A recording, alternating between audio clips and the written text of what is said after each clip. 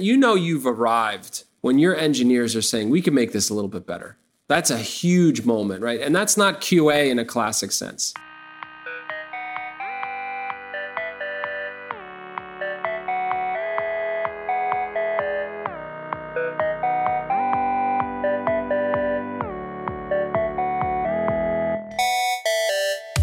Rich, we're lucky to welcome back Chris Lasacco, who runs product at Postlight. Hello again. Chris, not too long ago, if you listened to the previous podcast, you know about this. He sent us an email saying, look, I want to talk about the mistakes that people make when they're in product. The 6 mistakes that people make, yes. So we're doing 2 mistakes per episode, because it's a lot of mistakes. And so this episode, we're going to talk about one of my favorites. Well, let's restate the first 2 mistakes. Okay. Being vague about your timeline and commitments. And number 2 is waiting too long to ship. Those 2 are kind of combined. Yeah, they go hand in hand. Now we're going to get into the nitty gritty. Less about scheduling and more about actual tactics and things to do. One is, and so we got 2 more. Number 3, neglecting your tooling. And number 4, single sourcing your QA or not doing it at all. So let's talk tooling. I love a good tooling conversation. First of all, let's define tooling. I take a very broad definition of tooling here. I don't think tooling is one specific, project management suite or where you store your code. It's kind of all of it. It's all of the software that your team uses to get its work done. And I would even say it's partially about process, making sure that you have a clearly defined way to do things. That's how I would define tooling. So not just Jira, not just GitHub, not just JavaScript. That's right. Give us an example of tooling that's been neglected. And the damage it caused. What's a good example of that? Here's one. Error reporting and debugging. How do you know when something is going wrong in your platform? Obviously, when something's going wrong in production, you want to know about it. But even when something is going wrong in your staging environment or as you develop locally, making it really clear that you know how to trace through the stack and understand problems is very often just not something people think about because they're not planning for those worst case scenarios. I've got the example that always comes to mind for me is that, so there's always a hot path when you're building a system and you're trying to get the data on screen, it's coming out of the database and so on. And somebody hacks together basic auth at the beginning of the project. I'm going to log in. It's all working fine. Somewhere along the line that breaks. And and nobody pays attention because nobody's really logging in. They're simulating logging in or they're automated logging in. And then it's just utterly busted. And 20 other things have changed. And now you're 2 weeks out and no one can log in. Yes, exactly. Here's another one that I love. Not using production data in your staging environments or in your local environments. You need to be building with things that are real. And part of that is building, investing a little bit in your tooling setup, your infrastructure, so that you can test with real data, build against real data. Those are the kinds of things that are very often just never handled. It's fine for now, so we'll just leave it. And then sure enough, it inevitably bites you when you're not even 6 months down the road, when sometimes it's, the first release that goes out there and it doesn't work like you expected. We're fine for now is the big card right there, right? Exactly. You got to listen for that. Well, I think what's unusual here is this is often, these things you're talking about, I would say most product managers in the world don't feel like they have the authority to have an opinion about these things. I think they feel like they are more on the customer side, they're more on the ask side, and tooling is solely the domain of engineering. And I think what you're highlighting here is really important, which is the product won't be as good. It affects what actually gets to real users.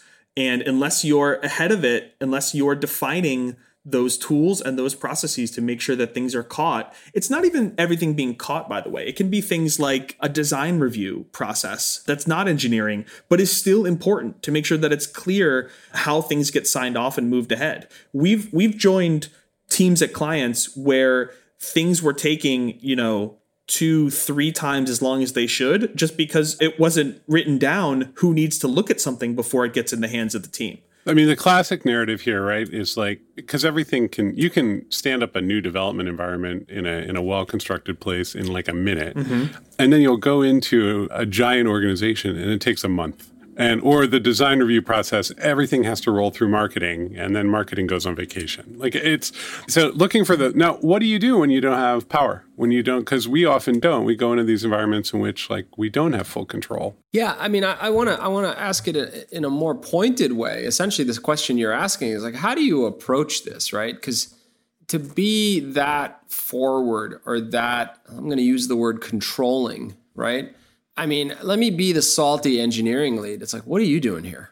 But flip it on its head. I think it's the responsibility of that engineering lead and really the whole team to come together on what the process should be. So it's not just the product person who's coming in and saying, I need to make sure that you're using Sentry for error reporting and, tickets in Clubhouse to do your design sign off. But listen, Chris, my guys are not in the mood for all this ceremony. We're good. We work a certain way. It's not about ceremony. It's not about process for process sake. It's about optimizing your setup so that you, tech lead, you engineering team, can be more productive and also catch things before you have to deal with them on the other side. See, I could keep going with this because you're touching on like, hey, that garden hose you bought, that's like my toolbox, right? People are into their tools. And you're coming in here and telling me I'm using the wrong tools. And this is a very sacred place. This is a very sacred box. No, we have to call this out because this is part of the job of the product manager. And it often doesn't get discussed, right? Yeah, this is why I'm pressing this, because I think most people don't think product managers have this kind of power and authority. A lot of product managers kind of stumble into the role because they seem to be good meta thinkers. And they're coming sometimes from engineering, sometimes from design, sometimes from the moon. And the last thing they've thought about is engineering tooling. They've never deployed they've never had somebody launch into them about Kubernetes for 4.5 hours in the middle of an all-day all-hands. So it's also, we take this for granted. We have deep, long-standing relationships between the leadership of product design and engineering at Postlight. So like, it's not antagonistic, but when Chris goes into an environment, he's not afraid of engineering or design. They can't really tell him, no, it can't be that way, because he's seen something different and he also just knows it. He did the homework, right? And a lot of PMs in the world don't want to do that homework and don't want to care too much about Jira or Clubhouse or all those things. They want to defer those because those are boring, tricky questions that kind of suck. Yeah. And that's what we're hearing is like, you have to go in and do your homework. You have to do your homework a little. Let's acknowledge something here. Engineering holds all the power, right? I mean, they're the ones, without them, if they go salty on you or if they pull back and disengage and get defiant and whatnot, you're not going to get your thing, right? I think this is a thing to highlight that Chris, I don't think he knows this is a skill I don't think he knows he has, where he just asks for the thing again and again and again. And he'll say, well, why don't you do it this way? And I think it would be better if you did. And then he'll give a reasonable answer to it. And I think for most product managers, they don't feel like they have the authority and the domain knowledge to step. Well, in particular, in a lot of orgs, the CPO rolls up to the CTO. Like it's actually encoded in the structure that product is subordinate to the larger tech org. I mean, the advice, though, that I'd give to product leaders out there who feel kind of powerless to do this is to ask those questions and to reframe the conversation a little bit so that it's not the product team dictating, here's what you need to do, but rather the product team saying, how do we want to do this? How do we want to optimize our flow so that we're super efficient, right? I mean, it's not about, to go back to the analogy before about the toolbox, it's not about the product lead saying, you've got to use this hammer and this screwdriver and this wrench. It's more like, which hammer do we need here? And let's have that conversation and pick the hammer and then commit to it and move ahead. Look, I'm gonna highlight a quality that you have, Chris, that you don't even know you have, which is you use the questions, the line of questions is almost like a weapon, which can land kind of passive aggressive and annoying and nagging and probing and overstepping. But boy, is it powerful. Once Lasacco sees something he can't I've never been able, you can't convince Chris of anything. I learned that very early in our relationship. Like you just, and it's not. This is becoming about Chris. No, but it now. doesn't. No, because it's fundamental, right? Like his quality bar is there, and when he sees something that isn't good, he needs to understand why and what happened and debug it. And what I've seen, I have watched people over and over go up against it and be like, "Well, this reason, and this is why, and this is why, and this is why," and he's just like, "No." Yeah. And what I've tried to do with our team here and what I hope others can do is not say you need to be doing this in the exact way that I would do it, right? You need to use Clubhouse to track your tickets and Basecamp for your documentation and GitHub Actions for blah, blah, blah, blah, blah.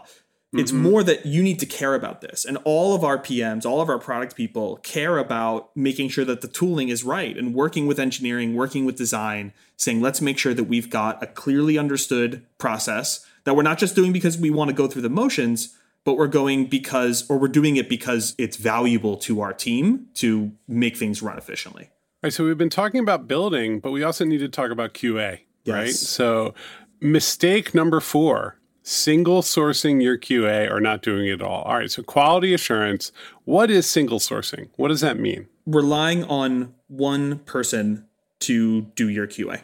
We see this happen all the time. There's a team with no QA resources, and so they just hope for the best. The engineers write some unit tests, and then they put it out into the world and hope that there's no problems. Or you've got a one QA person that's on your team, or sometimes shared across multiple teams, and you say, Jane, it's your responsibility to make sure that we go out with no bugs. It's just not the way to do it. So we get asked all the time when people, big orgs ask us to pitch, and we go in and we tell them about Postlight. Always comes up, what's your QA team look like? Or do you outsource QA? What's your answer to that? Yeah, my answer is we spread out the responsibility for assuring quality amongst the team. Everyone is responsible. Everybody tests. I mean, if you could sum it up in 2 words, and people, the quality that, I mean, I can say this, stepping outside of Postlight as an executive, the quality level of our software is very high. It's exceptionally high in the world of software. And we don't have a QA department. We don't have a QA sort of services group that you can hand software to.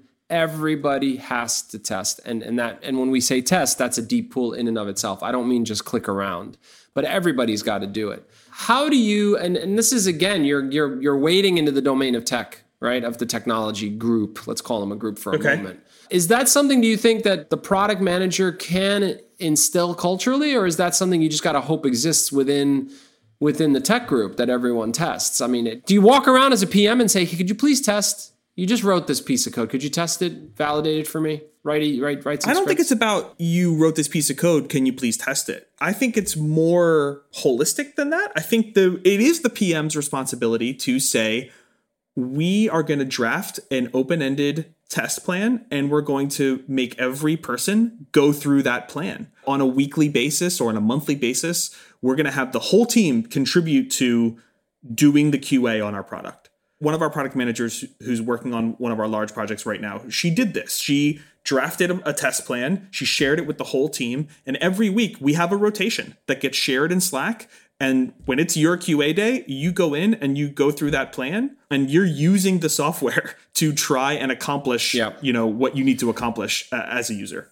Yeah, I think you're highlighting something really important here, which is that I think the idea of QA as a discipline, as a siloed group, is a byproduct, is sort of a concession that software is just so damn hard and there's just going to be problems no matter how good you are at what you do. But I think instilling quality thinking in everyone, from designers to PMs to engineers, leads to not only more stable software, but just better software generally. Because they start to care about the quality of the thing beyond just the output was wrong, but also the thing could be better. That's right. The whole team gets invested. They're not just making sure that there's no bugs. They're saying, how do I make this experience great? Do you believe in a more formal QA process, or do you think it should be integrated into the designing and building? It's just everywhere. It's just everywhere. There are some environments where you need to have a formal process as well. It is critical that you have We worked with a large investment bank. They had requirements around a very formal regression test suite to make sure that the software that was going out was not exhibiting any issues that it had previously. That's required. Some situations require it, but even that does not mean that you can't also say, I want to distribute a more open-ended plan to the whole team. And by the way, I keep saying open-ended because that's important too. If you just have a set of rote instructions that people are just clicking the same buttons every time, that's not nearly as effective as saying, I want you to go into this CMS and post an article.